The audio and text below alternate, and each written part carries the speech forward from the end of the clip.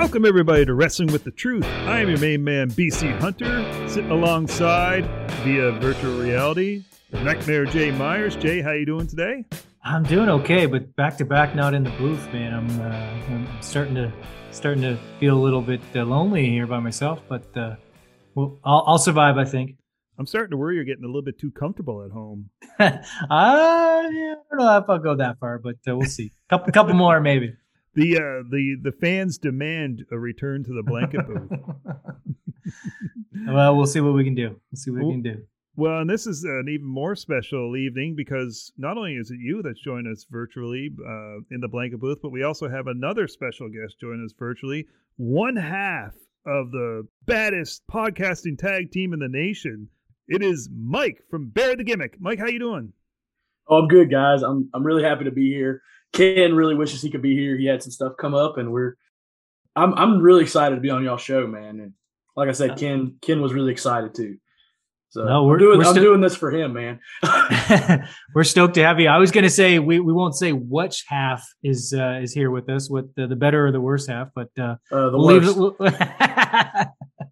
Well, you're the better that you showed up, right? Yeah, there you go. Yeah. We know the deal. We know the deal. He got so big-headed over the fact that Buff Bagwell coming on the show. He's like, I don't need to do these two losers podcasts. He says, who are these schmoes? Who are these schmoes?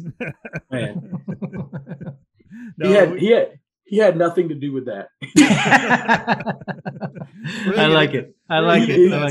He's not here to defend himself, Mike, so just bury him as much as you want. He's not here. Barry the co-host is what the new pod's going to be called. Yep. He couldn't even believe that we got him. He wishes he could have been the one to get Buff to call him on the phone. It's still mind blowing that he just called you personally. That's fantastic. It would have been cool if. Well, here I'll let you tell the story, but I was chuckling as you were telling it when I was listening because I was like, man, if you had just done a couple things differently, you would have never answered that phone, probably. I know. Oh man, dude, I usually after I go to sleep, I usually don't even wake up. I'm out, but for some reason, dude. There it is. Yeah, because you mentioned you work a lot of back shift and stuff like that too, eh? Yeah. I work a lot of like overtime shifts. Yeah.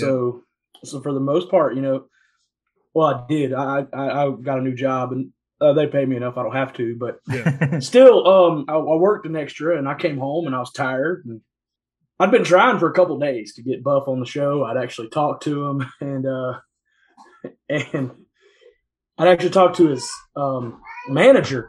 And his manager was like, "Here's Buff's number. Give him a call." And I was like, "Okay, is this real?" Like, so I called, and I was as professional as I could be. I was like, "Good afternoon. This is Mike Martin with Barry the Gimmick podcast, and I'm really wanting to get you on the show, man. We are a wrestling podcast. We talk about all the things of your era. Call me back when you can." And I guess when he could, it was like at almost midnight. He sounded like he'd been. Is he still local? Is he still in Georgia? Or he is. Yeah. Yep. He lives on the north side. So, but that's one of the reasons. Like when I got the phone call, I looked down and I was like, okay, who's calling me from Marietta? Let's not lie. There were some expletives coming out of your mouth, I'm sure, at that time. It was who in the is calling me at midnight? I'm trying to sleep, and I was going to answer, like, who calling me? I said the nerve. But instead, it come out, hello, and all I hear on the other end of the phone is, "Hey, man!" I'm like. And this? Like that distinctive voice of his too. Yeah. And I'm like, who's this? He goes, "It's Buff," and I'm like, am I being punked? He goes, "Oh, I'm sorry, I woke you up, man. I wish I didn't wake you up. Call me back in the morning." So I did, and now I've talked to him about 10 times. I'm not gonna lie to you. We've had bunch of conversations. He told me he's a phone call away. He'll call me. He said, "Call him anytime." He is a really nice dude, man. Nice. He really enjoys talking with people and telling stories because he's got a lot of them. Yeah. As you could hear from other podcasts he's been on. Yeah, it's exciting, man. I'm excited to have him on our show. Like I can't wait to dive into some of the deeper, darker secrets and stuff that nobody else is going to ask him. Get the dirt. Yeah, that's the big thing. I mean, I know he's been on a few different podcasts, but I mean, he's a guy that could go on 100 of them and still have an original story for you because he's got so many. I mean, I know Conan and Disco always talk about getting him on the show, and he, no matter what, he always had a crazy story, something crazy happened in his life. Yeah. You know, so, but you just if you just picture the eras he spanned, right? Or spawned, I don't know what the right word is, but spanned. So I mean, like, he comes up like early 90s and he gets involved in the height of WCW, including the NWO, all that stuff. There, he's there for the purchase. He's there for the sort of new WCW and WWE and the invasion and all that stuff. I think he was in the invasion, right? I'm pretty sure he was. Yeah, he was. As brief as it was. Very briefly, and then his mom called him sick, and he got fired the next day. Right. That would be a story and a half, right there. I go easy on that one. Yeah. Well. I mean, in regards to his mother, she recently passed away, so I'm not really going to ask too much about that. You know, we're going to try to show our condolences and stay away from that. But no, we're really like, we're just two dudes that got together and decided to talk about wrestling. We had no idea that it was actually going to become what it has. And the fact that we have, people who listen, like we met you guys and you guys live freaking, I don't know how many miles. I have no idea, but a lot of miles away. And we actually talk on a regular basis about wrestling. And it has become one of my favorite things I've done, man. And we got people who listen in South Africa and Ireland and Japan. We said the same thing, man. It was like, we kind of just set out because we were just sitting there one day talking, shooting the shit. And we're like, we should just record this and see and then they were like, who cares if nobody listens to it? I think you guys even mentioned saying that too. So it's like, it's bonus, you know what I mean? If people do kind of care to listen, which is great, but it's just fun to do. It's kind of just been a nice distraction and hobby for us too. That's exactly what it is, man. And I've put way more into it than I probably thought I would, with teaching myself how to edit and teaching myself how to make the actual the teasers with the videos and the actual sound clips, and I've been putting that on TikTok, and that has actually boosted our views a lot. Just doing that. Nice. So it's maybe we got to get on the TikTok there. I'm gonna leave that to you. Oh, great! I don't know how to do the ticking and talking. If you know what I mean. I was trying to give him yet another task that he already has. I think that'd be a great one for you. That's true. I'd literally just make the posts for Twitter and I put them on TikTok and I throw a couple hashtags in there and boom, I've got 2,000 views per video. Nice. Hey man, that brings up a good And even if you get like 10% or 20% people who tune in to listen, that's awesome. Yeah. That was actually, I put one out and then the next day I put another one out and we got 2,000 views a piece. And then the next day I woke up and we had bumped up like 48 listeners overnight. So that I don't know if it's directly associated with TikTok, but it might be. And it seems like the analytics would suggest so. Yeah, it's a good chance there is. Yeah. And so good on you. That's a smart way to do it. I mean, we were the same way. Like Jay just said, we thought we'd be the only two listeners, but once you start getting listeners, and I'm telling you, like the listeners of this show are the most supportive people I've ever heard in my life. They are just pumping tires for us all the time. And you want to just keep improving and improving and improving. And then when we get to meet guys like you and we know that, hey, these are just two cool guys that we enjoy chatting about wrestling with. And again, it's just going to keep growing and growing and growing that way. So anyway, that helps. But eventually hard work pays off and you're just going to get more and more listeners coming in because you guys, one thing I'll give it to you, you tell it like it is. You're not afraid to, throw some shade or anything like that. Tiptoe around anything. Yeah, the cult of controversy. Honestly, I appreciate it, man. I like listening to you guys for that fact because it's like, oh no, you're going to tell it straight. I like it, but not to a negative point either. Like you're just having some fun with it. Yeah. We're not trying to be like just negative about it. Like you said, we just if it's good, we're going to appreciate it. If it's not good, we're going to tell you, hey, we didn't like that. That's not quality. And I don't know if it's the point of like we grew up watching this stuff and now today trying to watch it. It's just we don't think it's as good. The quality isn't there. Maybe it's the new generation. I don't know, but it's not Big Papa Pump Scott Steiner coming out talking to his freaks in 2001. I don't want to see it. Listen, we've had many a conversation about this recently, kind of on and off air, and it's people don't like to hear that some people are starting to kind of lament today's product and sort of wish that we kind of had the product of old. But I think it's, and BC brings it up all the time, it's not for everybody, but there's something for everyone, probably. Yeah. You know what I mean? Not everything is for everyone, but there is something for someone, right? If that makes any sense. I mean, I enjoy a lot of the wrestling today. I'm trying to get into the independent stuff. I'm actually about to go to the NWA. You know, they tape in Atlanta. Yeah. I forgot about that. Yeah. They're having their pay-per-view, Hard Times 2, December 4th. I'm trying to be there, front row. You guys might see a Bury the Gimmick sign. That's amazing. And a fat guy throwing out T-shirts to people. Shit, I have been out of the loop on NWA. So they, I guess I haven't been on. We've talked about this too. It's like I hate that I can't go to a channel and watch them, or they're not even on YouTube anymore. So Fight TV. I know, but it's so hard to just. I'm not going to subscribe just for NWA. Sorry. You know what I mean? I'm just not. Oh yeah, I understand. But that's awesome. They got another pay-per-view coming up. I didn't realize that. Yep, it's Mick Foley is going to be a special guest appearance there. Is what's his name still got the belt? Trevor Murdoch. Yeah. Yep. Okay, because I think BC, we both watched the last NWA pay-per-view, didn't we? I think we did. Yeah.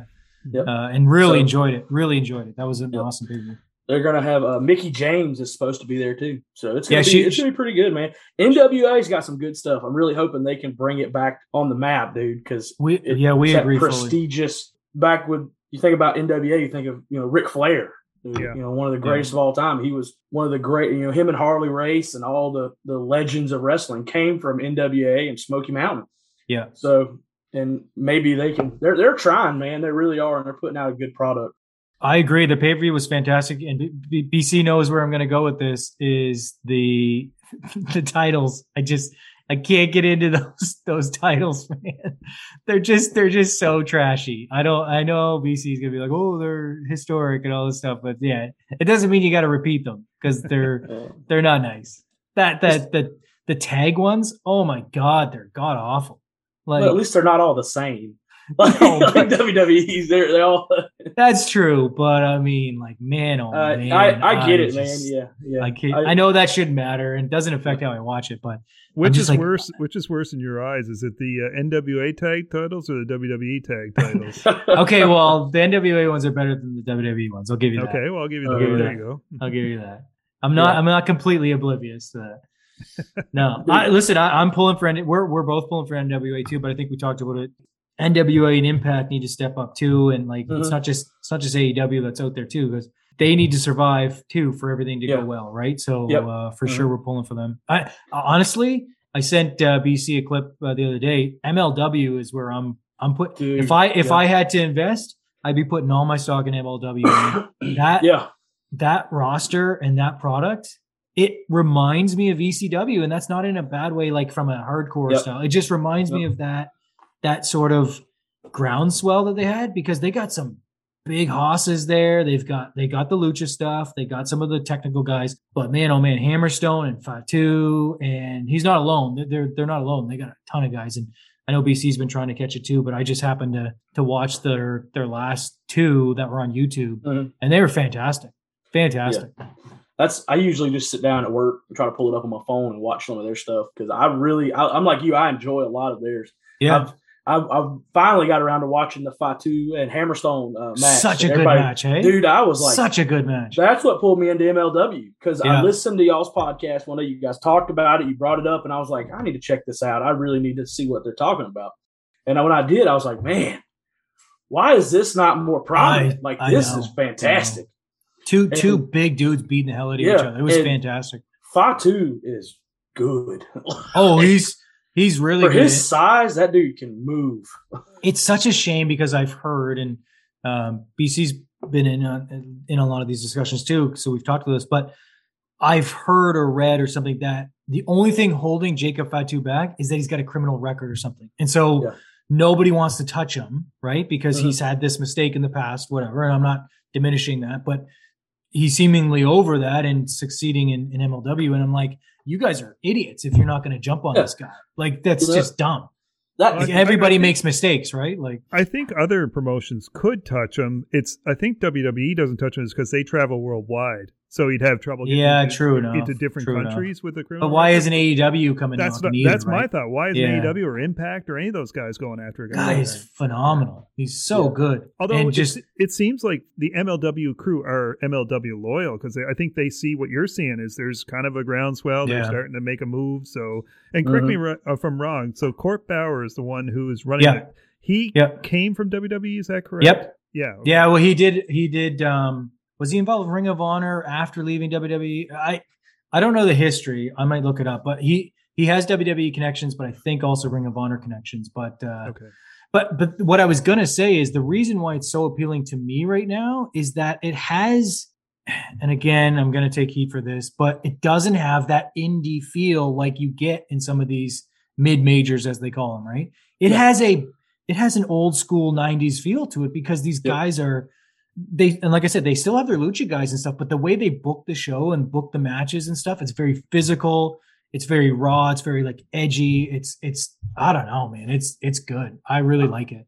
I'm with you on that. I think to me, it also brings back that same feel of the older, the stuff that, we all watched in the 90s and the early 2000s, that kind of stuff. And you can feel it watching it. It's like, okay, these guys are for real.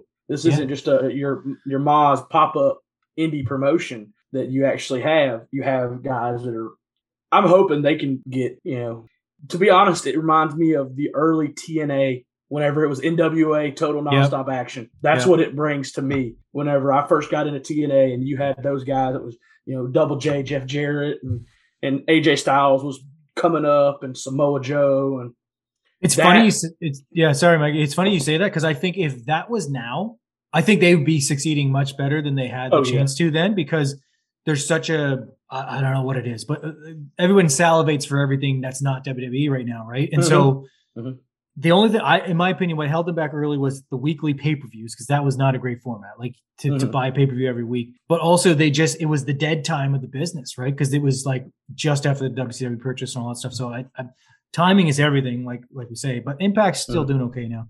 I just want to throw it that I did misspeak. He's never been involved with Ring of Honor, but he was signed in '99 to WWE, writer for SmackDown.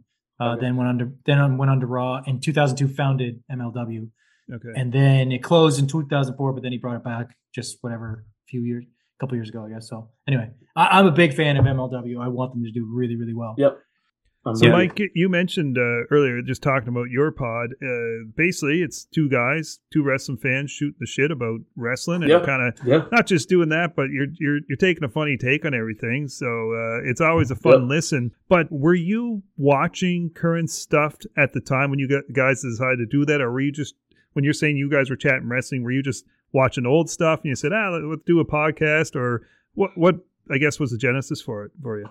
So, me and Ken both, neither of us even knew that the other one watched wrestling and we both worked at the same fire department. We went to school together for fire and we'd been friends. Like we talked every day. We worked together. We never knew, like we both knew that we both liked older rock music and liked to watch movies and shit. And we both always wanted to do a podcast. When CM Punk came back and walked into AEW, we both started, like, I posted about it on Facebook. He posted about it on Facebook. At work, we started talking about it, and then we started talking wrestling. And then it was like, oh, shit, now we've got something to talk about. Yeah. Let's talk about wrestling. Let's talk. Because he's 10 years older than me. So he grew up watching the WCW, early WCW, and later WCW. I grew up watching early like Ruthless Aggression and TNA. Like, I was big into TNA. And so we both kind of talked about what we liked, and we're like, why don't we do this? Why don't we get on a podcast? And Ken was like, all right, whatever, man. And I got on Amazon, ordered me a microphone the next day, and it came in, and I was like, hey, let's do this podcast, and we're going to see where things go. And episode 1 sucked donkey. And like, it was terrible. And I didn't even want to put it out there. Like, I was like, this is so bad. And Ken's like, no, dude, put it out and see what we get. Let's just see what people like. So we put it out. And it was literally right after SummerSlam. We came back, we watched SummerSlam. We were both like, oh, this sucked. So we called it Snooze Slam 2021. And, I remember that. And it was so bad. The podcast was terrible. My audio was crap. We had no idea what we were doing. Episode 2 came out awesome. And people were really like, okay, this is good.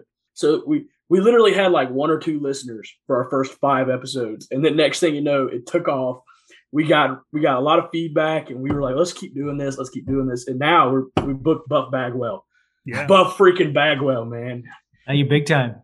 Yeah, I wouldn't say we're big time, but if I can book freaking Hulk Hogan, I'm big time. But yeah, there you go. Hey man, Buff Bagwell was huge in Japan, so maybe I can get some Japanese guys to listen in. I don't know. You know. Oh, I'm sure there'll be quite a few people listening into that episode. I hope so, man. I really do. And it's not because I want to boost my ego. It's just because I want other people to comment and let me know what they think. I want to bring more people on the show and just talk about wrestling, because it's our favorite show was the one where you guys came on and we literally talked for like an hour and 40 minutes about nothing but wrestling. And we were just like, this is the most fun we've had in a long time. And that's what we want to do. So we've got a couple other guys coming on in December, a couple of my buddies. I got one who's a good friend of mine who he watches all the indie stuff. So he's going to come on and talk about how much he likes NWA and MLW and Impact and all the good stuff like that. And I'm working on trying to get a guy who lives here in Thomaston who puts a production on. He's got a small program he does, and he just had a production that he did here. And he had Chick Donovan and Wildfire Tommy Rich on his thing. So I'm going to be reaching out to him soon and trying to get him on the show to talk about some old school stuff. So I can't wait, man. We're having a lot of fun. Yeah. Barry the Gimmick has become something for me and Ken that we didn't expect it to be. and that, like we were saying earlier, that's all it needs to be, right? I mean, you're having fun. That's what it's about, right? So we're the kind of the same. Like every time we have people on, it's just you kind of get like, obviously I can jabber on for hours on end, but it's just kind of, you get lost in the moment, and then you're like, oh shit, we're actually recording this. You know what I mean? You're just like, you're having a good time. So no, that's wicked. Awesome. Excited for that episode. Yeah, we are too. We don't know what we're going to really talk about. I was going to ask you, you mentioned you were thinking about doing it live. What's the plan? We're trying to get it set up to where we can do it. We want to do Twitter, like live on Twitter, but supposedly Twitter won't let you, like there's only specific people who can do it right now, go live on Twitter. So I've been fighting with them about that. But then we're set up a YouTube account, but we don't ever post anything on there because I haven't gotten around to it. Ken literally just shows up and talks. He's not here. I do everything for the podcast. Sounds like us. So I just haven't gotten around to putting anything on YouTube. But we want to go live on it, whether it be YouTube, Facebook, Twitch, so people can watch and other people can comment and ask him questions that they want to know, and we'll try to get to it. Because I've already had a bunch of my friends be like, "Hey, man, you got to ask him this." I'm like, "Dude, I'll try. Like, I'll try. Like, look, man, I'm going to try. I have a feeling we're going to ask him one question, and it's going to lead to an hour-long story, and it's going to be like, all right, well, there's the show, guy." Listen, nothing will be bad, no matter how it works out. It'll always be good. I mean, that's pretty amazing too that he like gave you the number and said, call me anytime. That's pretty cool. And he saved my number in his phone too. So like I call him, he's like, "Hey Mike, what's up?" And I'm like, "Hey, you remember me? Like, you actually know who I am? Like, maybe I can get a beer with him or something." I was just gonna say you're basically best buds, so now you can just call him up. And hey, let's go have a cold one. Yeah. I'm trying to take him out for a drink or two, man. Or maybe a massage. He was a massage therapist at one time. Yeah. He also was a male gigolo at one time too. So we're not going to go down that road. I have a feeling you are. I think you might. I told you we was going to go down to his deep dark past. So. Oh, that's awesome. We're going to find out. 1 hour of gigolo stories from Buff. Yeah, we're going to find out. Oh, that's great.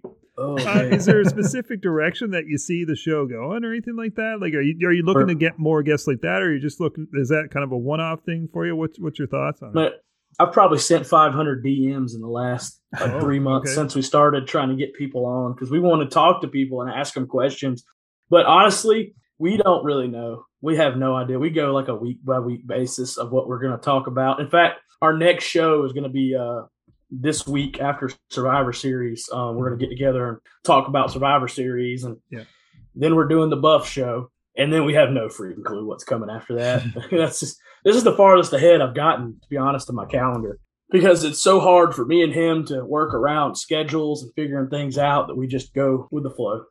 Oh yeah, I mean, because life, right? I mean, you have to kind of work it in. Yeah, I got 2 kids, and both of them are under 5 years old. And you poor bastard! I only got one, and I know how hard that is. Yeah, he's got like 4 kids, so with multiple mistresses. He's a womanizer. Ken is the Buff Bagwell of the world, man. I wasn't going to go there, but I was hoping you would. So he's the Buff Bagwell, man. Sounds like poor guy. Ken's the gimmick getting buried tonight. Yeah. If you guys remember Viscera from back in the day, man, he's Big Daddy V. Yeah, he's Viscera, man. I actually really enjoyed the Big Daddy V incarnation. I thought it was cool, but the storyline with him and Trish Stratus was hilarious, man. She was trying. Was it him? Yeah, because she was trying to use him to protect her from Kane, and he was just trying to remember that. Oh man, yeah, he was trying to get laid, and she was trying to get protected. it was like he was creeping her out. Oh man, if you can go back and watch, Big Daddy V was an awesome. I liked it, man. I liked it. That's like the essence of my youth. Didn't he? Was he the ECW champion for? I feel like he was high up on the card on ECW, wasn't he? Big Daddy V? Oh, maybe he wasn't. Maybe he wasn't champion, but I thought they featured him pretty. I think he won the belt, but I think he was featured. He was. He was featured pretty frequently. Anyway, Mark Henry won the ECW championship. I don't know about you guys, but I think that ECW, that WWE ECW gets a bad rap because I thought there was some really good stuff that came out of that. They used not the zombie shit, but like everything else, right? They used that card to really, in my opinion, it was the NXT, to put guys up that weren't like the main roster level, like CM Punk and Mark Henry, Bobby Lashley really got to start in the ECW brand. And Tess went down there and actually refined his character, right? Then John Morrison. Remember John Morrison? Yep. 100%. Like there was some. Did you go about Johnny Nitro back then? Nitro, yeah. No, he was, and then they did the John Morrison gimmick where they turned him to like the rock star guy in ECW. I just thought, and Mark Henry, like you said, BC, like what's Kurt Angle and Christian. Christian won the title, I think. Like there was some good stuff there. Benoit was sadly featured before everything went down. Like I was into ECW from them, and I know people shit on it because it's not ECW. No shit, but it was like a cool brand either way. You know what I mean? A lot of people who shit on it were hardcore ECW loyalists, and they were just pissed off, and they were pissed because it wasn't the ECW that they wanted. Yeah, it wasn't that, but I thought it was a good program, man. I really liked it. I was really like kind of I guess it did turn into the first iteration in NXT, but I was really kind of bummed when they kind of switched gears on it. But I think what killed it, what was it, the December to Dismember or whatever, the one where they had it was a Hell in the Cell and Paul Heyman got to run it, I guess, and it went like horribly wrong. Yeah, I think that was the nail in the coffin for the ECW brand. Yeah. We also don't forget we also got Gangster McMahon too as the champion. Remember when he had the do-rag and he's the champ? Oh my shit! I forgot about that, dude. Yeah, I forgot about that one. That was Vince McMahon is as much as people hate the guy, he's a legend. Oh man, I completely forgot about the do-rag McMahon, dude. It's kind of like on one hand, I feel like I'm bummed out that you don't see him as much on TV. But then on the other hand, I'm like, yeah, I get it and why he's made that decision because he's not anything close to what he was. You know what I mean? So he even looks really old now and stuff. So he's like, and I've read that he's purposely keeping himself off TV because he doesn't feel like he represents the old Vince McMahon, right? So but he was so awesome. But like, there was a lot of guys that came through there, like Kevin Thorne. I was a big Kevin Thorne guy. I know everybody hated him, but I was a big Kevin. The vampire gimmick of Kevin Thorne. Failed Mordecai, then turned into Kevin Thorne. I thought that was a cool gimmick. Like there was so much cool shit, and CM Punk was, I guess, the biggest thing that came out of that, I guess. Probably Lashley, I guess. But Anyway, just reminiscing about ECW. That was kind of it was good stuff, man. I loved that. That time period was like whenever I was young, and that's when I first really got into WWE, and that was probably some of my earliest memories of watching WrestleMania was some of that with the Umaga stuff. Yeah.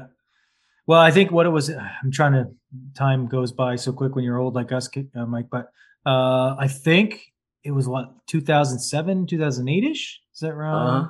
That was, I think, the heart of when they were kind of running with it. Anyway. It was 2000. Yeah, it was, I think, about 2006, 2007. Yeah, somewhere around there is when it started, the reboot or whatever. Yeah, because I'm thinking I was in the 6th grade. Oh, Jesus. Yeah. I follow that because it was like 2006. I was in the 6th grade, and 7th I was in the 7th. So that's how I'm able to remember. Yeah, I'm young. Yeah, we were in the 8th grade, so it wasn't too far off. I wish. That's funny. So speaking of Johnny Nitro, John Morrison, his recent release, what do you guys think about that? Yeah, we had a whole kind of. Oh no, I guess did we talk about this one? I can't remember what we talked about. No, we didn't talk about this one because this one just happened. But so I think BC and I are on the same page. And BC, you give your take because I think you say it really well a lot of times. No, I mean, basically, I think we both say the same thing. It's you can't have your cake and eat it too. So you can't be part of the IWC and bitch and moan and complain about the fact that these guys aren't being used or they're getting hoarded and they're going this or that or the other thing, and then complain when they finally do get released from their contract and say, oh my God, how can you release that talent? They could have been world champions. So they were never going to be world champions. They were never going to be anything on WWE because they didn't have plans for them. Now, we've covered off the fact that you can complain about them being released and losing the job. That's a little bit different. But when you say, oh, you missed out on this talent. No, they didn't. They just were never going to use the person. I think what they're doing is they're backtracking on all the hoarding that they did of talent back when AEW first cropped up and they were kind of signing everything. Plus, not just, and I don't think it was just AEW, it was also the fact that they were building the NXT brand and they thought they were going in a different direction. Well, Hunter definitely thought he was going in a different direction than what they were going. But we said before, we kind of like the direction they're going now. Yeah. NXT is now doing what's supposed to. It's supposed to build up main eventers for WWE, not NXT. Yeah, I mean, listen, nobody is going to say that they should be doing these releases. I think it's bullshit that they call it budget. It's not budget. You're a bazillion-dollar company. Just you have literally $3 billion coming in just from 3 deals. So don't give us that shit. It's not about budget. Just be honest and tell them you're trimming fat. Whatever. Yeah. Be realistic with it. We both work for corporations. We know how it works. Again, people are always going to be like, "Oh, you don't think it?" No, we do think it's shitty that they get released. We're just saying, be happy about it if they weren't getting booked properly, and that's the only thing, because they are going to get paid for that 90 days. We're almost positive about that. So now let them kind of figure out what they're going to do next, and then go from there. My other thing about it is too, it's like if they're not being used properly, and we don't know the ins and outs. Maybe maybe some of these people asked, right? Mm-hmm. Maybe Morrison was just like, my wife just got released. Maybe that was sudden, right? Maybe he's just like, you know what? I'm nowhere in the mid card. I'm just going to go to them, ask for my release. They're not going to say that to us, right? They're not going to state that this was asked and this wasn't asked.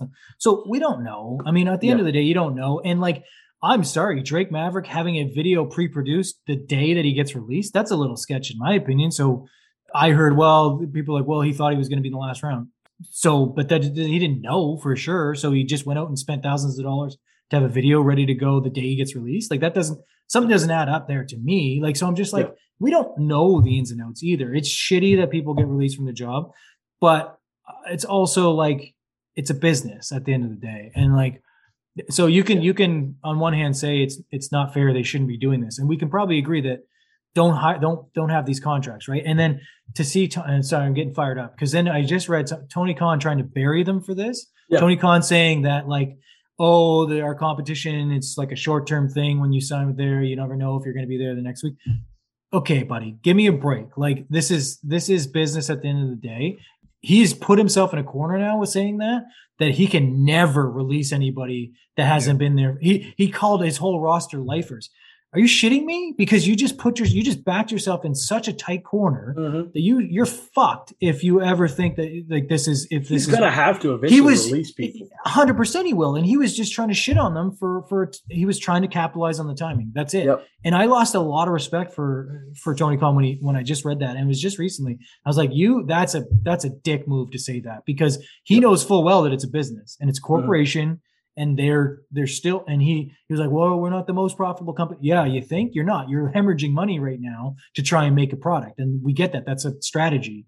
But don't sit there and try and throw shade on the other company because they're running their business the way they see fit. Like, that didn't sit well with me at all. So from a standpoint of the talent, it sucks. But from wrestling standpoint, it means that I can go enjoy John Morrison somewhere else doing something. Yeah, right. Like that's what I was going to add there, Jay. Is that I'm actually excited to see across the Scarlett, a Morrison, a Taya, hopefully go to Impact and help Impact come up that much further. Bray Wyatt, we still don't have Bray over here. Yeah, you talked about NWA. I would love to see some of these talents go to NWA and see NWA go up that. Like I want to see MLW. I want to see. I was just going to say I want to see MLW. Yeah.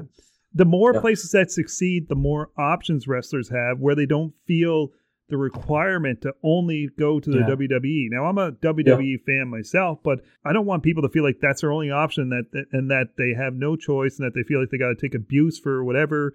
But I heard somebody say, I forget who it was, but they said, well, don't support WWE anymore because the way they treat their employees. But you got to support the wrestlers themselves. You know, like that was Taya Valkyrie. Was it? Okay. She posted, Is that she actually said that? Wow. She come out and said, "Don't support a company who doesn't care about their wrestlers and employees and doesn't care about." Then don't buy Nikes and don't buy Apple and all this shit because they all do some sketchy things in a corporation. Where's your ring gear being made at? Is it American made or is it from that? That's disappointing. If she, I wanted to shit on her so bad for saying that, but I was like, you know what, I'm gonna stay away from that whole thing. Yeah, but now I'm about to take bets on what he's gonna. Are we gonna see Johnny Impact or Johnny Dynamite or reincarnation of Johnny Mundo? I think they're both going back to Impact, to be honest, because I think Impact is a logical. It makes a lot of sense from both sides. Like Impact loves them, and I don't think they would have. They didn't want them to leave anyway, and I think they have built-in history there, right? So I think and they can come in together. I think they're going to be fine. I hate the Johnny Impact or Johnny Mundo and all that. I wish he would just. I know he can't do Morrison, but John Hennigan. Yeah, like I think that's campy and it's kind of played out, but whatever. He's probably going to go back to that. But I'm thinking Impact for them. My fantasy booking scenario would be that all the the big Haas guys go to MLW because they're starting to hoard some of those guys like Hammerstone and Fatu and. They got this young kid, Jacob, I forget his Holiday or something like that. He's a big dude. They got the guy that's in Contra, this 7-footer guy. And I want to see all the big hosses go there. And I don't even want to see them go to AEW because I don't think they use, I'm sorry, boys. I'm going to take some heat for this, but watching Billy Gunn having to sell for Darby Allin on Rampage, I almost had to turn it off. I'm not going to lie. I just, at one point there was the spot and I'm growing on Darby. I do respect anybody that goes in that ring and does what they do. But there was this corner, that move where, I don't know, Mike, if you watch a lot of them, but he goes from the top rope or second rope and he does sort of he flips into a stunner, essentially. So the guy has to he goes over the guy into a stunner. Billy Gunn almost couldn't get low enough when he bent down. He was that low and it looked horrible. And I'm like, this is why you need to have some guys of some size on your roster because it was really hard to watch that match. And Darby goes over, obviously, and it was a kind of a weird finish where he hit 2 coffin drops on him, but Billy almost looked like he was going to kick out of the second one. And I was just like, it's just not believable. That first coffin drop. Yeah. Yes, 100%. Yeah, he no-sold the crap out of it. The shit out of it, and almost no-sold the second one too.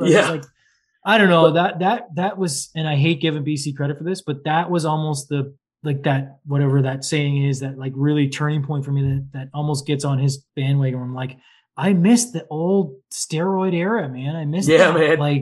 The Batistas. Really back when Triple H was a jacked up dude. Test. You don't notice it as much when it's Darby and MJF ish, or it's Darby and insert and Daniel Garcia or whatever. But it's like he looked like a child in there with Billy Gunn, and I was like, this is not, and I'm going to take shit for this, and I get it, but I'm not saying Darby Allin sucks. I'll take shit with you.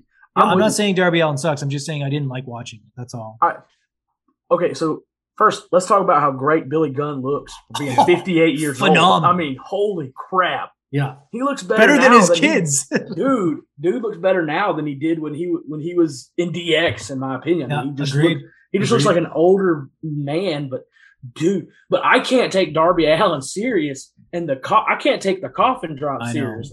It's a trust fall off the rope. Like I can't do it. Like I just cannot do it, man. So I will say this. Sorry to interrupt, but it kind of goes to your point. I'm with you on the coffin drop. Now there is times where he slingshots himself, like he does that suicide dive where I swear to fuck he's going like 150 miles an hour. Like he shoots himself at that person, like that's on the inside. The coffin drop's not the same. It doesn't have the same velocity that does. I'm with you. I just can't get into it. Now I'm getting into more AEW. I'm watching more of it, and I'm seeing guys, the younger talent they have, guys like that I'm really enjoying. I'm really liking Sammy Guevara. I wasn't too much familiar with like the Lucha Bros. They're not really young talent, but I really enjoy some of their stuff. But I'm with you on the big guys, man. They don't use big guys in AEW, man. All their stuff. So I was just gonna say, so piggybacking off that point, I'm with you. I like them. But would you say that you want to see those guys that you just mentioned, Sammy Guevara, who I do love independently, and the Lucha Brothers put on good shows, would you want to see them in there against a Brock Lesnar, against a Bobby Lashley, or against I would argue you wouldn't, because it's going to look so out of place. And we're getting so far off this track now. And I was really not on this train for a while. And first go through the catalog, probably the first half of the episodes that we did, I was kind of not on BC's train with this, but I don't know. It's starting to really I'm starting to really sort of feel nostalgic for that, that big boy era. And I don't know. And people are going to be like, oh, you hate it back, man. Yeah, but people will be like, oh, you hate the little guys. No, I don't at all. But it's like they have their place. Sense. Yes, it has to make sense. Well, here you mentioned Keith Lee. Sorry, Mike, but you mentioned Keith Lee. For the longest time, it wasn't until this Bearcat Lee gimmick that they were put on him. That was the first time I saw him actually use his size correctly. Like when I watched him, I just could not get into him because he was doing moonsaults and flippies and this and that and the other thing. I'm like, you're a big badass dude. Just crush people. And that's what he did with that Bearcat gimmick. When I watched him, I think I texted you, Jay, and I said like when the first time I saw him, it was just like, whatever it was that scoop power slam that he did on somebody. It was just vicious looking. And it's like, that's all you got to do. That's not to say that shit isn't impressive when he's doing moonsaults and stuff. It's impressive, but I don't want to see it. We don't want to see it. We want to see you beat somebody's ass. That's what we want to see. Yeah. Same with Dijovic or whatever the hell his name was. It was now Mace or T-Bar or whatever. He would do a lot of that flippy stuff too. And I'm like, you're almost 7 feet. Like just beat somebody. You know what I mean? It's great. It's great to see him do that stuff because it's like, holy shit, you're 300 and something pounds and you can do that. I can't do that, and I'm a fat son of a bitch. I can barely climb into my truck. But but I want to see you power bomb somebody off the top rope or something and just beat the shit out of them. Same as Willie Mack. Willie Mack's the same guy. Like he can do all that athletic shit and it's super impressive. But like it feeds into and we've talked about this a little bit. It feeds into to do all that stuff, you kind of got to no sell a lot of that stuff, right? You can't have a lot of selling in a match when you're doing moonsaults and 360s and all that shit because it's hard to sell.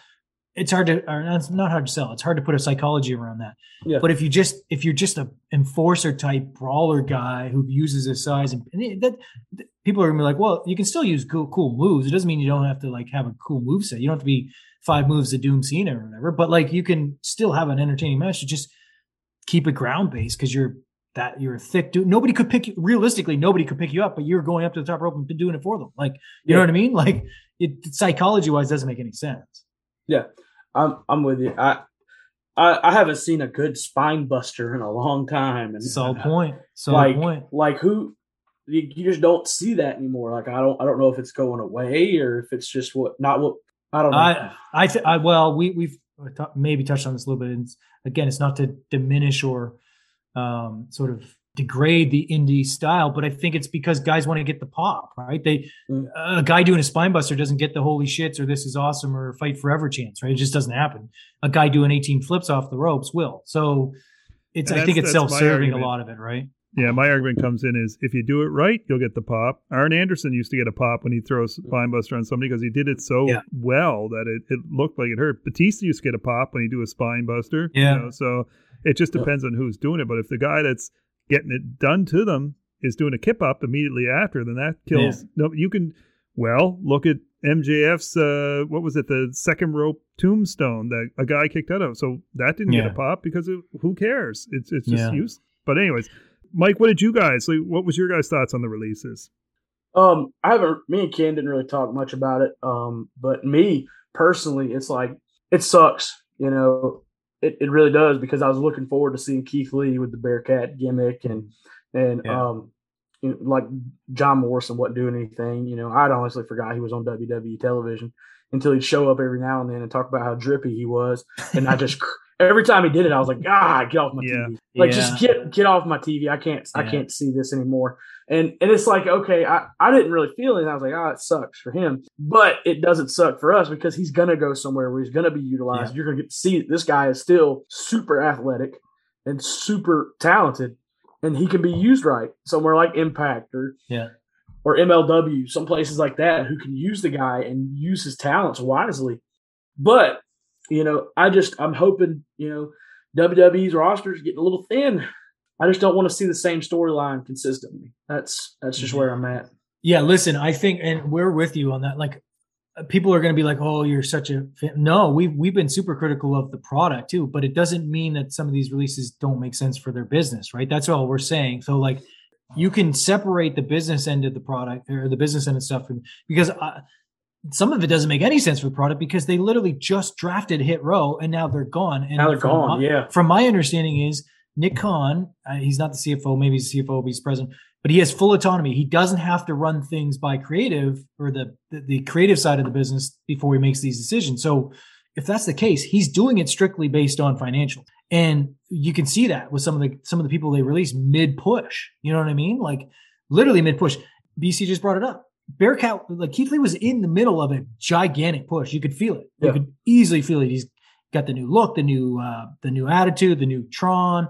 They were shoving it down our throats on Raw. Like you could, like Corey was just like all over. So clearly that same week they were doing that. That was not a creative decision. That was true. Now the Hit Row stuff. Maybe I've heard some rumblings that Top Dollar pissed somebody off, and maybe Vince was like, "We're not going to do anything with the whole faction, so they're all gone." Kind of thing. I don't know.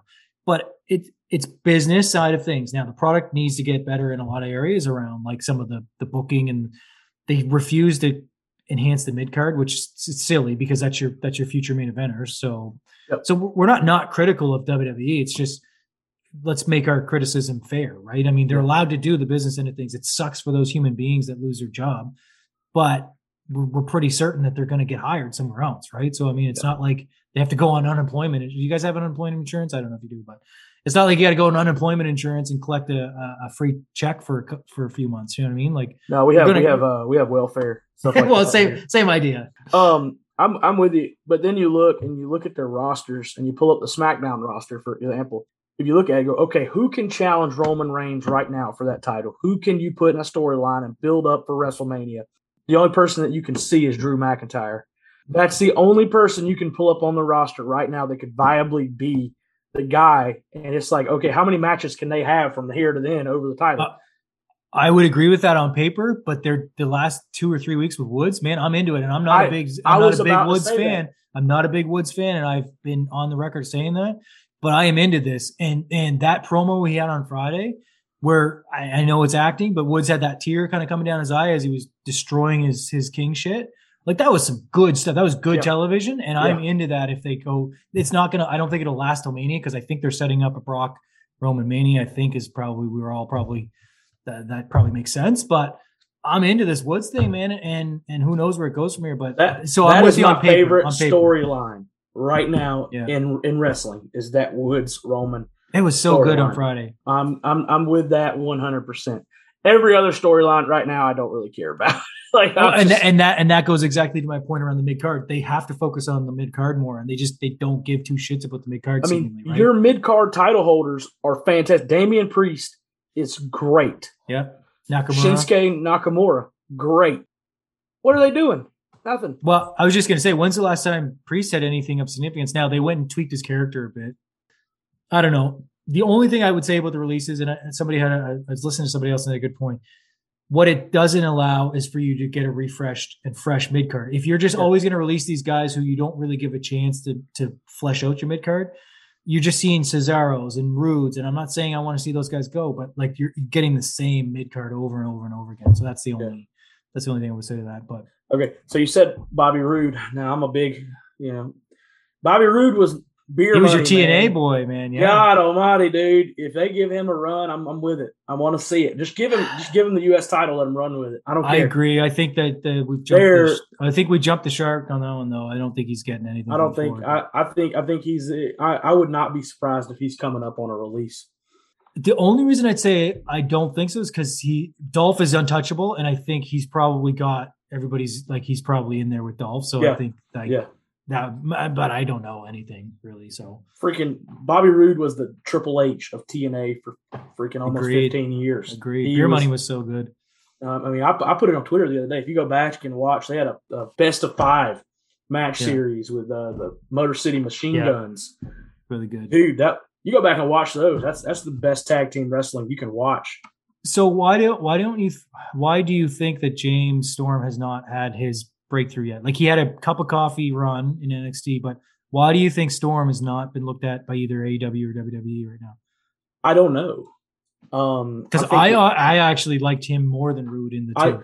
I like James Storm a lot. James Storm was also in wasn't he in Aces and Eights with Bully Ray? Well, no, he started out in with Wildcat Chris Harris. They were America's Most Wanted. Yeah, but was he? I don't think he was. He in Aces and Eights? He might have been. No, he wasn't a member. He was not in Aces and Eights. Okay, he was like the TNA side that was against Aces and Eights. Right. Okay, that's what it was. Yeah. Another storyline that TNA kind of screwed up because I was really into Aces and Eights. I thought that was really cool. Yep, I was down for that too. I don't know, man. That's when he showed up and in NXT, I was excited. I was like, okay, they can do something with this guy. This guy can go. He can really. And then he did nothing, and he's not really doing anything. I've reached out to him, tried to get him on the show, and I haven't heard anything. So. Is it BC? He's pretty active in NWA, right? Is he still? He's been doing. He's on their roster, I think. Yeah, he's doing some NWA stuff, but not full time. Yeah, he's not full time anywhere. I actually think he might still be with TNA on a contract, but. Oh, you know what? I think you're right. I think he came back recently, didn't he? To do. Yeah, I'd have to check it out. But and this might not be true, but I had read that AJ Styles, who debuted, I think, at the Rumble after Storm had kind of already had his cup of coffee, or vice versa. I don't remember. But AJ is using, I guess that entrance music was supposed to be for Storm. That's really. Yeah, apparently that was supposed to be Storm's entrance music. Really? Wow. Which is, it's funny how that works out, right? Because it's such an iconic song now for AJ. Yep. But I don't know if that's true or not. I might just be throwing bullshit out there, but that's what I read. It's a rumor. It's on the rumor mill. Yeah. If you will. I wish they'd do more with AJ Styles. I mean, I hate seeing him not in the world title picture because he's I agree, but I think literally the most talented wrestler on their roster. Think that might be his doing though, man. I've read some stuff in an interview, and it was quoting him, but where he said he's totally fine to put guys over, and at this point in his career, he doesn't need to be in the main event, and it's kind of commendable too because the guy can still go. But yeah, I'm with you. He should be at the top of the card, but I think that might even be his sort of preference that he doesn't want to be there. Another Georgia boy. Yeah. What a run what a career when you look back at that guy's career, what a ups and downs, but what a career that's going to end up being. Had he went to WWE 10 years ago, we'd be talking about him as one of the greatest wrestlers of all time. We still are. Pause that. I will throw this at you. If he goes to WWE 10 years ago, I don't think he gets over because the AJ Styles 10 years ago is not the AJ Styles now, right? Yeah. I'm going to argue that the when AJ left and went to Japan, that's what got him the WWE job. I can see that. I might just be a huge. I was fully appreciating that you might come back on that one because I get the sense that you're a big fan. He was awesome in TNA. I'm not saying he wasn't, but I don't think he was WWE mold. You know what I mean? 10 years ago. To be honest, I was surprised when he came to WWE. Agreed. He was never a WWE guy that you could see. Like, you weren't going to see. Vince McMahon didn't like that kind of wrestler. He's, if you look back in history, 10 years ago, like I said, I could say that right now. 10 years ago, he goes to WWE. He probably falls out in 5 years, and now we're talking about him being like John Morrison right now. Yeah. But I agree. Because Vince McMahon would have rather had Batista, Edge, Test, guys like that out there instead of AJ Styles. Even though AJ Styles was the better wrestler. He's amazing in the ring, but and I hate giving BC credit again. But it goes back to his point. The reason why he's lasted now is because he evolved his character. He became awesome on the mic. He had more than just the in-ring guy, and he's amazing. He might be the best right now, and maybe one of the best to do it. But he had a different edge to him. He was better on the mic. He had the promos going. He had the Bullet Club stuff. The Bullet Club was fantastic. He showed and he proved that he had a character, right? And I think, I hate admitting it, but BC always brings up the character stuff. And it's like, it's becoming very clear to me now that I actually do prefer a guy that's more well-rounded out and just not, who just, as much as I love two guys going at it in the ring for 20 minutes, I now do realize that I need to have some investment in that character beforehand, right? Yeah. So, do you think he was a Vince hire or a Triple H hire? Oh, I think he's Vince because he goes right to Rumble debuts, right? I don't. That's my opinion only, but I actually thought that too. I think Triple H probably went to bat for him. Like, hey, we need to get this guy in. He's probably He's he skipped. He's literally the only person that went from Japan or the Indies to the main roster immediately. Yeah. You see Finn Balor. Finn Balor could have done it, but they brought him in. He went Samoa to Joe didn't do it. Kevin Owens didn't do it. None of those guys did it. Yeah, no. Exactly. That's why I think he was a Vince guy, because as much as we think Vince doesn't pay attention to everybody else, I think he does. He just doesn't. He just plays it off. But he would have known that AJ had this really good run in Japan, right? I would think. And who knows? But maybe Trips did go to bat for him. Yeah. Mike, you mentioned earlier Survivor Series, which obviously that's happening tonight. We're going to try not to keep you too long so that you can actually watch it in case you want to either review it on one of your episodes or we're most likely we're going to probably shit all over it. But cuz that's what we're good at, People don't like to hear like, the match was good. To be fair, it's not a very solid card. Freaking terrible. This match was freaking terrible from the start. That's what people want to hear from us. But no, we're gonna watch it. If I don't get to watch it tonight, I'll watch it tomorrow. You guys had a fun episode though, your last episode where you did your top Survivor Series teams of all time. Yes, sir. I love that. I love that idea. So do you want to? Can you recall the both teams for our audience? Okay, let me try to do this offhand. I got my phone turned off. Let me try. All right, so my team was Triple H. So basically the way I did it, I went about it a different way than Ken. I wanted to pull the guys from a year. The best years of their career. I wanted to pull them from the prime years. So I pulled 2002 Triple H through like 07. He come back from his quadricep injury and went heel, and that was it, man. He went from being that funny guy in DX to being the game Triple H and the best wrestler on TV. The pop years. the night he came back, that pop was insane. Dude. And he came back jacked, man. Yeah. He was huge. With the jean jacket, leather jacket combo, which is badass, right? Like that looked amazing. Triple H is one of the most badass wrestlers of all time. 100% agree. So, and I love Triple H. Me too. And then I went 2001 to like 06, Kurt Angle. He's also being known now in the internet worlds of like, you'll see him on comments on TikTok and stuff. They call him Perk Angle because he's on Percocets.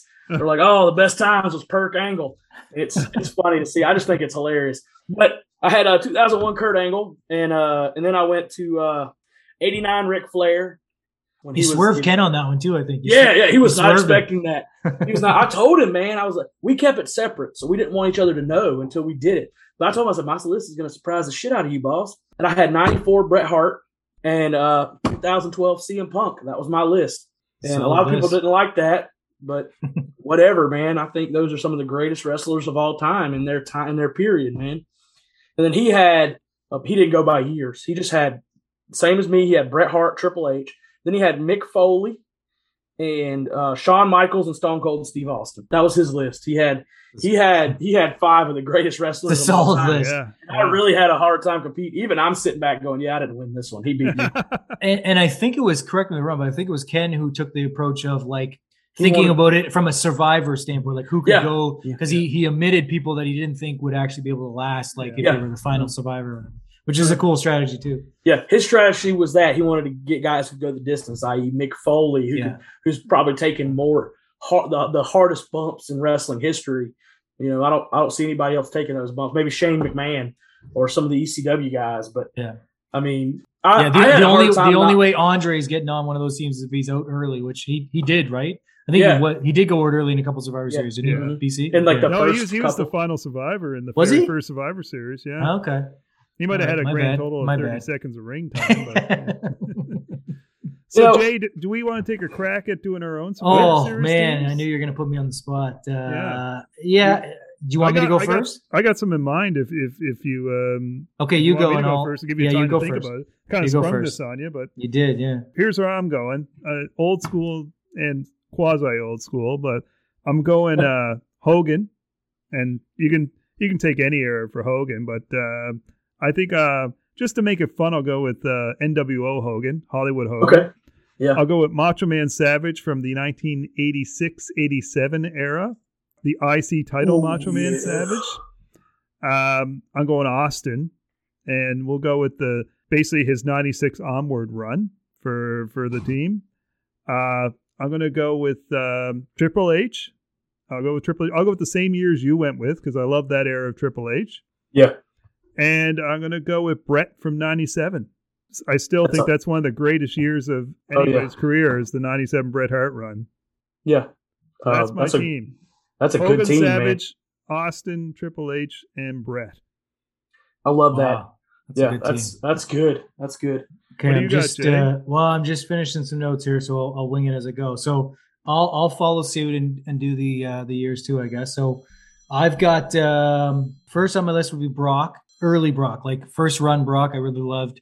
I love him now too. He's kind of come back, but the 2002, 2003 Brock, I enjoy that. Dude, here comes the pain. There you Brock go. Lesnar. Brock Lesnar was so talented in his early age. Oh, geez, what do we got going on here? Who is somebody calling you again? Somebody's calling me. It's the machine Jesus. again. Jesus. Oh. Jeez, I'm sorry. Just give me 1 second, Mike. Sorry. He picks the right time every time. Seriously, seriously. What the hell? This guy, man, the nerve on this guy. We're recording. This guy, man. It's the Barry Gimmick guy. Thinks he's in the center of the wrestling universe in Winnipeg, apparently. Okay, yeah. All right, just one second. I'm sorry, Jay. The timing's impeccable as always. Oh my God, the always nerve. seems to be when you're doing your gimmick, but I don't know. But I've got Wrestling Machine on the line again. He's calling in. He's pretty excited. He had something come up that he really wanted to share with us, and he wanted to come on the show.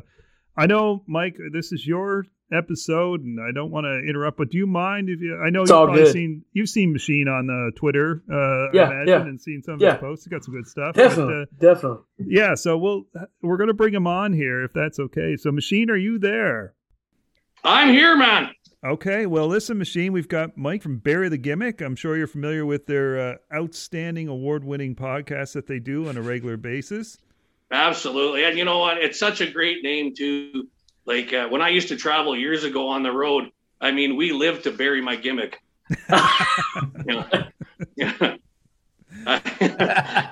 You're not going to cut that out. I think Jay just got what I was talking about. Yeah. I would tell you go to the bar, hey, how's it going? My finishing move is bury my gimmick, Amazing. Listen, so you said you gave me a call here. You had another thing that you wanted to share with us. This is so exciting, man. I figured if anything, like, why not? With all the wrestling guys, I just ordered a new championship belt. So I'm just going to do an unboxing. I opened it, so we didn't have to go. Wait, an unboxing? We're not on video. What? What do you mean? Listen, unboxing? Jay, if I wanted your thought on this, I'd give it to you. Okay. Oh, Jesus! What are we doing? I know BC is excited. What are we doing here? I am super excited about what. this. What is going on here? Okay, let Jay. I don't think anybody came and pulled the string on your back to talk while you're on my segment here. So I'm pretty sure you called into our show, but no, I called BC because he gave me your cell phone. This is his fault. Exactly. So here we go. All right. Make it quick. Look at this. If I had a nickel for every time I heard down. When you're bearing your gimmick, right? So, what? When you're bearing your gimmick, that's what you also hear. Yeah, when I'm bearing my gimmick, I gotta make it quick. So here you go. This is the unboxing right live. And wow.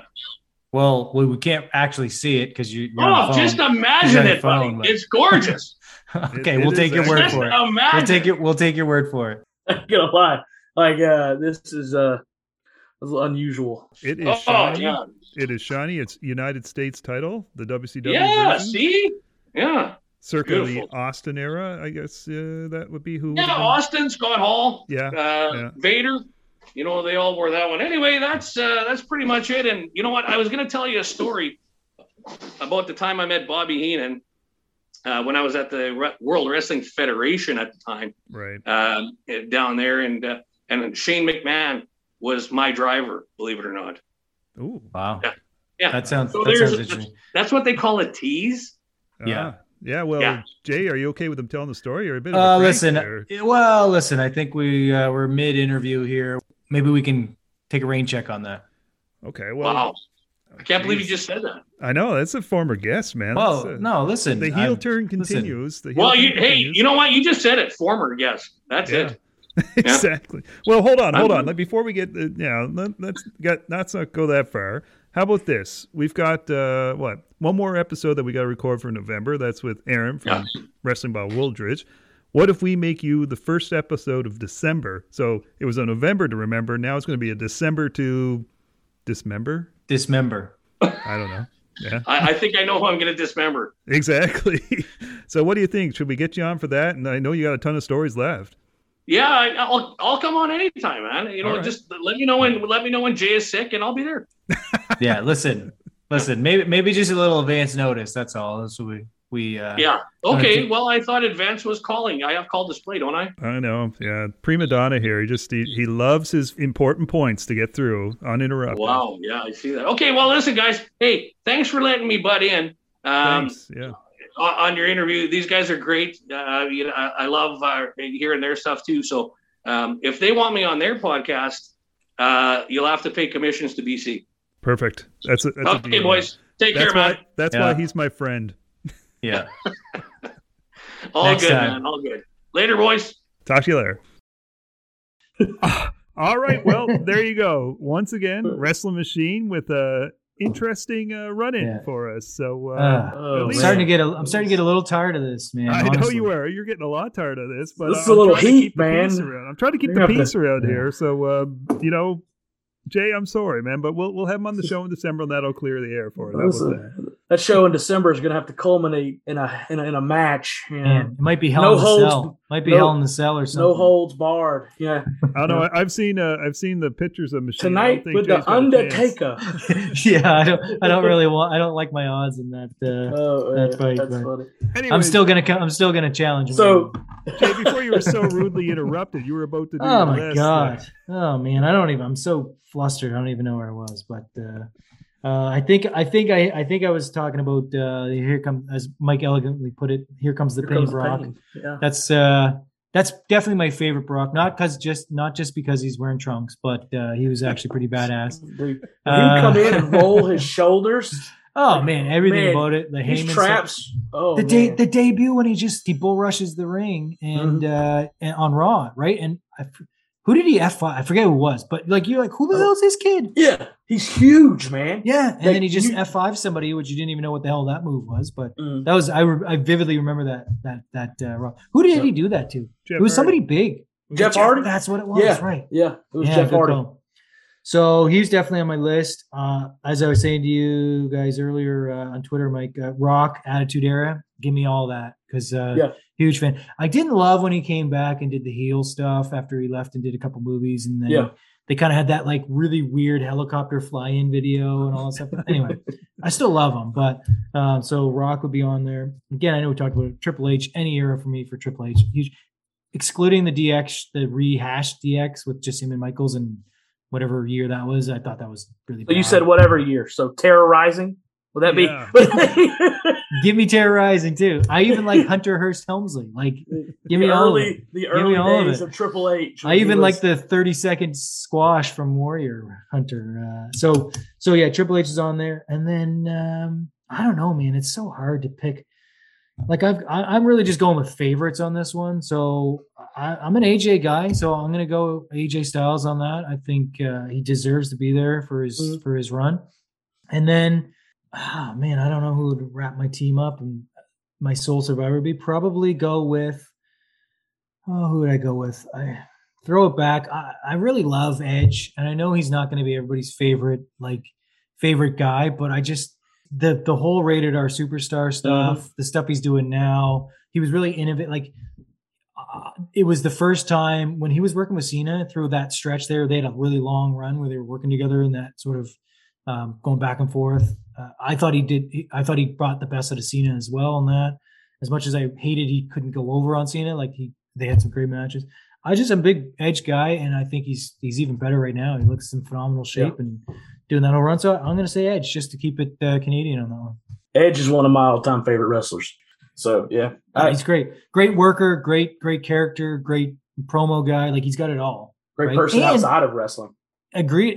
And he kind of because he wasn't the biggest guy. So he, in an era where he was really kind of smallish, he kind of overcame that too, right? And I think that's commendable too. Which is kind of hilarious, going back to your conversation about Billy Gunn. Now he looks like a huge guy. I know. So that goes to show you how big the guys were, right? And I was going to say this when we were talking about Billy Gunn. Remember when Billy Gunn was in his prime in DX and New Age Outlaw? He didn't look big. He didn't look like the biggest guy in the ring, right? No. And that's telling right there, because he hasn't got smaller. If anything, he might have. I think he slimmed down a little bit, if anything, right? As much as the height thing shouldn't matter, it kind of does when you got guys that are 6'1", 6'2", right? Like, it does sort of. It's pretty telling. Anyway, it's I don't know. It sucks we even have to talk about that, because I don't like to say like anybody should follow their dream in this business. Like, I'm envious of anybody who gets in there and does what they do and respect the hell out of it. But I can't also just ignore the fact that some of these guys look out of place, right? Yeah. And it's not to diminish their talent or disrespect them. It's just I'm starting to really not enjoy a match with a small guy and a big guy, because it's happened so much now. Yep. It used to be an anomaly to get a Ray, right? You get a Ray versus whoever. And that was like sort of a gimmicky thing. But Jesus, man, now we're getting it so much. And BC's brought this up too. Like, we talk about Pac. That guy just looks the size. And even a Daniel Bryan or Bryan Danielson, who's not the biggest guy, he looks the part, and he's physical as shit, and he can hang in there, right? So like, that's a different scenario than a Darby Allin or insert whoever here, right? Daniel Garcia or whatever. Even boys, as much as I hate saying this, because I'm a huge Aleister Black fan or Malachi Black fan, even Malachi Black looks a little small in there, right? Like, so I'm a big Black fan. Like, I love him. But he would even be on the smaller side when he's in there against like a Lashley or insert anybody, right? And Drew's such a big dude. Like, Drew McIntyre got huge. Man. Yeah. Good. That guy put in the work. He went from being he come up and he was the prodigy. He was going to be the future. And then he went back. The chosen one. He was the chosen one. Yeah, and he went back to Scotland and reinvented himself, put in the work, and now he's back. And I love Drew McIntyre. Huge fan. Dude, he has the look, he has the mic skills, the in-ring skills. He can do it all. Yeah. I want to see, now that he's on SmackDown, I really hope he can be the face. And they've started to veer away from that campy shit they were doing with them too. Like, get rid of the fucking sword. I agree. I've said that. I know you guys don't like me to say that. No, you don't have to excuse yourself at all. I agree with that. Get rid of that dang sword. I've said that many times. Trash. It's stupid to have. What is he going to do? Slice somebody's head off? Like what? Like it's so dumb. Like that's not the Angel is his mom's story and all that. That's awesome, and it makes for a cool entrance. But especially because he was like getting super. The stuff right before he left Raw, man, that was getting bad. He was getting booed because of his stupid stories, like the big story time. Yeah, it was story time with Drew, and it was not getting over, and he was like actually hurting him. But now he's back to just kind of like ass kickery, which is awesome. He's so big. Just make him a badass Scottish son of a bitch who comes to the ring, beats the hell out of you, and tells you he's going to beat the hell out of you, and just leaves. I'm here to whoop your ass, and walks comes out there. Agreed. Beats the shit out of you and leaves. Yeah. That's all I want to see. And we're getting a little bit more of that on SmackDown, I find. So that's good. I'm hoping so. I'm hoping they do the same thing with Braun Breaker. So good. Thanks. I'm glad you brought that up. So I want to get everybody's take on NXT 2.0. I hate the 2.0 part, but take it away. Yeah, exactly. Because it's not really 2.0. It's like the third version. But I just finished watching, or maybe I didn't finish. I can't remember. But I got mostly through this week's NXT, and I'm sitting there thinking, boys, I never thought I'd say this, but I am into this a lot. And hot take, I think we didn't know that we needed this version of NXT. Like I am convinced that this is actually the best thing we could have got, because I am super into it. The Duke Hudson stuff, the Andre Chase stuff, the Zion Quinn, I think, is it? Well, that guy's going to be a star. Yeah, that guy's going to be a star. There's some good shit happening down there, man. And Braun Breaker is just great. Yeah, I want them to put a rocket right on Braun Breaker's ass. Agreed. And just send his ass straight up. I don't care. Just It may be because I'm a huge fan of the signers, and he's a Steiner. I take the Breaker away, just make the Braun Steiner. We all agree the name is probably silly, but whatever. He's going to overcome that. Yeah, he has overcome that. Yeah. I mean, in my opinion, he's the hottest thing on NXT right now, because that's my personal opinion. But NXT's hot right now. I'm with all of it. The women's stuff they've got going on down there is good. Yeah. Raquel Gonzalez is freaking huge, man. She is a big woman. El Fantasmo Legado or whatever. That's a super good faction. There's some stuff good they're doing shit with Zion Quinn right now is good. He's big and talented and Samoan, I think, right? Or some sort of Polynesian. He's from Australia. No. Maybe is it like New Guinea or something? Maybe. Yeah, somewhere over there. But it's Polynesian. He played rugby. He was a former rugby player. Oh, that's that guy. Okay. Yeah.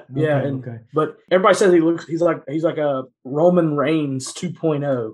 But I think a more athletic Roman Reigns. Like he's really good. I don't know if you caught a lot of his stuff yet, but he's really gonna go places, I think. And just like the Andre Chase guy I know he kind of lost it to Quinn, but I think he's got that character going. The Duke Hudson, and that's a good stuff. Like there's just a lot. Joe Gacy, that character. That's going someplace too. Character, that's going someplace for sure. Yep, I like that. It's got the early Bray Wyatt feels. Yep, Toxic Attraction having all of the belts is also cool in my opinion. Yeah, so I like them too. For reasons. I just want to throw that in there because I was like feeling it. Another one, the Usos' brother, Soloa. I don't know how you say it, but you know. I didn't know he's down. So Sikoa, yeah, he's the Usos' little brother. He's, shit, cool. Solo, I can't think of it. Solo. I don't know how they say his name. They need to just give him the Uso last name because he does the splash when he comes out. Everybody's doing the Uso chant. He's good too. Yeah. Okay. Cool. Yep. I don't think I've come across him yet because I'm kind of in. As much as I try and watch and catch. Oh, you'll come across him. He looks like Jimmy and Jay with blonde hair. Oh, cool. He's got the tattoos. He looks just like him. Right on. If they brought him up right now, he'd be in the bloodline because I just hate saying that, but like I just honestly feel like I was wrong to think this was going to suck because it's been. I think a lot of people feel that way. Yeah. Yeah.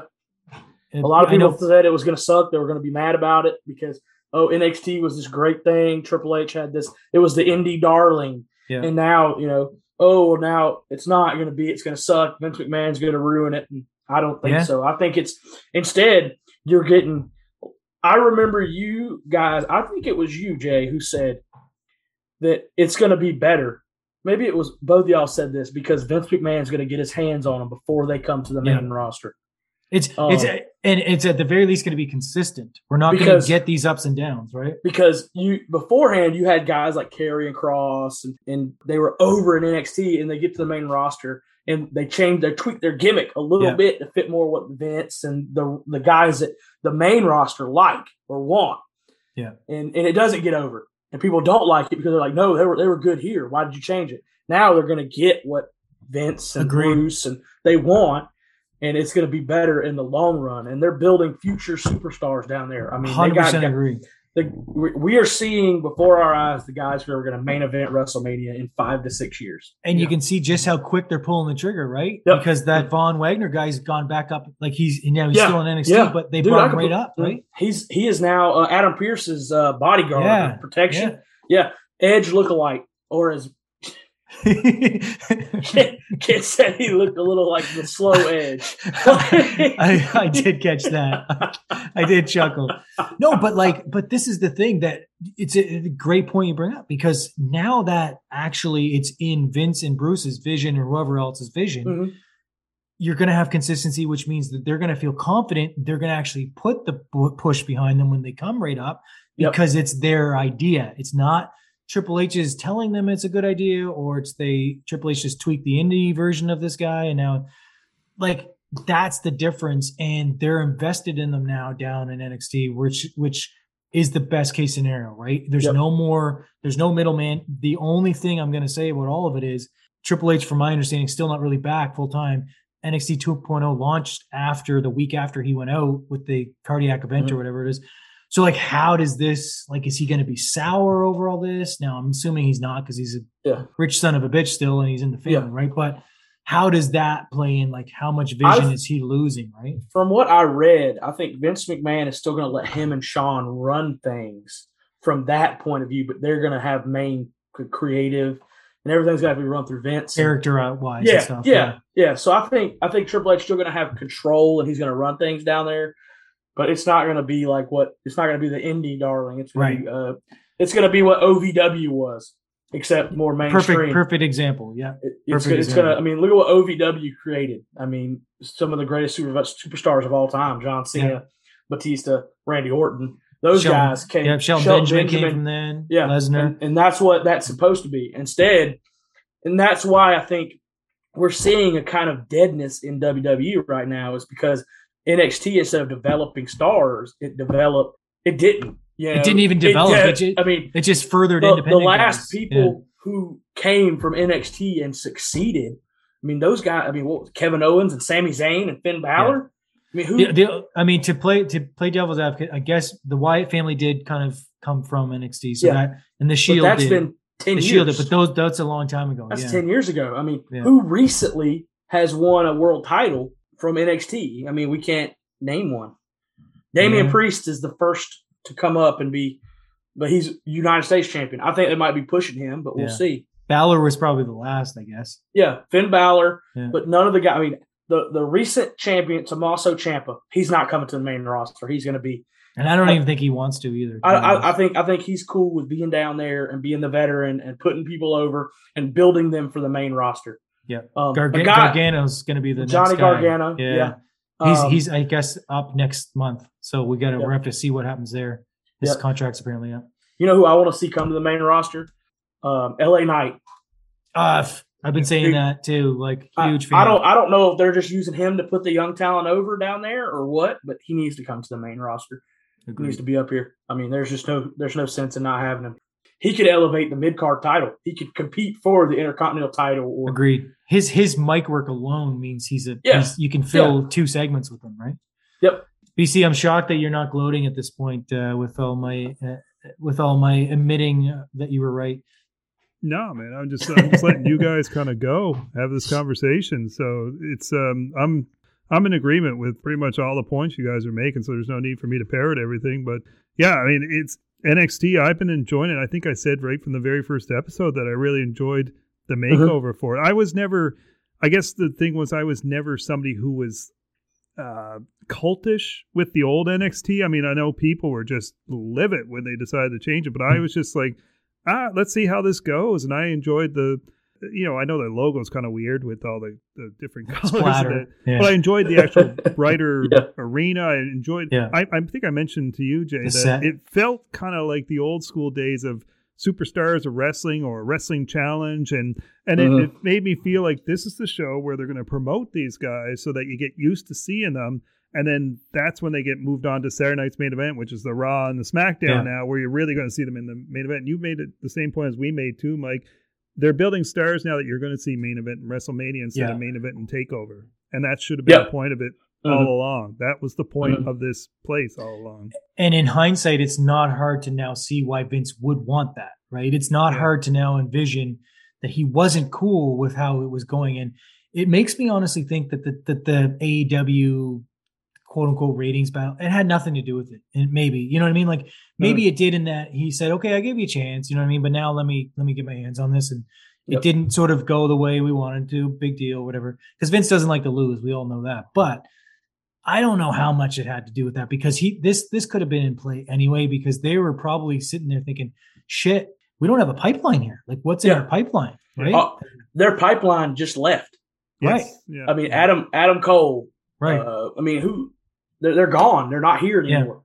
I mean, they don't have anybody. Johnny Gargano, but he's another one of those guys that you just can't see in the ring with Roman Reigns duking it out. You can't. No. But you can see Braun Breaker now coming in and stepping right up to Roman Reigns and saying, hey, I'm here to whoop your ass. That D'Angelo guy. Shit. The D'Angelo guy. Tony D'Angelo. You could throw him in there with anybody right now, too. That guy's a solid dude, too. Like, yeah. I like his gimmick, too. Yep. It's pretty cool. I love that he's got the velour pants in the ring. That's amazing. Yeah. You had the right line there, Mike. You said it right there. The eyeball test. Do I picture any of the people like Gargano or Cole or any of these guys stepping in the ring, going up to Brock Lesnar's face, and me taking them seriously that they're going to beat Brock Lesnar, right? Yeah. But I could picture Braun Breaker stepping up to Brock Lesnar and me drooling over the idea of that fight between the two. Yeah. See, I'm already fantasy booking Royal Rumble, like Brock Lesnar winning it, but freaking Braun Breaker walking down as like 15 entrant and just getting right up in Brock's face, and they duke it out, and of course Breaker's not going to win, but it'd be a hell of a fight. Oh yeah, it would be a hell of a fight. I think that's so cool now to think we have legitimate surprise entries now that, like, everybody wanted the NXT guys, but now we have legitimate guys that could just instantly jump into angles that won't just be like pop just to fill roster spots anymore, because Cole was in there and he was gone the next day, right? So I think that's cool too. I'd like to see some guys be brought up. Von Wagner might be in it. I could see him being one of the entries. I like that guy. I do too. I don't know what it is about him, but I like him. He's got the size. He's got a look to him. And he said words on this week's NXT too. He sounds actually pretty decent. Yeah, he's got some work to do, but he's got potential. And I think Vince sees that in him too. And that's why he went ahead and said, let's bring him up and get him some work on the main roster. But they reinvented. I think the best thing they did in NXT 2.0 was reinvent Mandy Rose. Yeah, that's going over really well. Yeah, the Toxic Attraction stuff. Because she's really talented, man. And they weren't doing anything with her. She dyed her hair. Now Toxic Attraction. She's a legit bad. They got a good little women's division down there. They NXT, really do, man. They always have, really been. I'm all for any stable that has all the belts. I love that whole. That's a cool. I do too. Yeah. I'm a stable fan. I wish they would bring back more stables. Yeah, we are too. That's like the bloodline. I want more of that. I want but not goofy stables. Now that's not saying anything away from the New Day, but I want like a legit aces and eights. Yeah. Guys who just come in, beat the hell out of you with chairs, and then take your belts. Because that's what you should do when you have the numbers to your advantage. Yeah. NWO-esque, Bullet Club-esque. Four Horsemen. Yeah. DX, the original DX. Yeah. Mike, I don't know how long we got you here for, but so we can talk forever. But like, did you guys hear this stuff that there's rumor now that USA has even agreed to this, that WWE is flirting with the idea of going TV 14 for NXT? I've heard that. You guys heard this? I've actually heard that. And could this be a testing ground, you think, that they're going to try think you could throw some stuff, see what happens down there kind of thing? Yeah, I think so. We're going to see. I'm looking forward to it. USA is probably apparently has already been. They're like, yeah, that's cool with us. Yeah. Jesus, man, I watch like shows on USA where they're dropping F-bombs, so it's like they don't care, right? As long as you rate it properly, they don't care. Mm-hmm. Like they have TVMA on their channel, so who cares? Yeah. Right? A lot of TV now, man. If it comes on later in the evening, it's got TVMA. It's what's selling, right? Anything on HBO or TNT or any of that stuff. It's all anything TV, that has to do with violence, cussing, and sex is going to sell.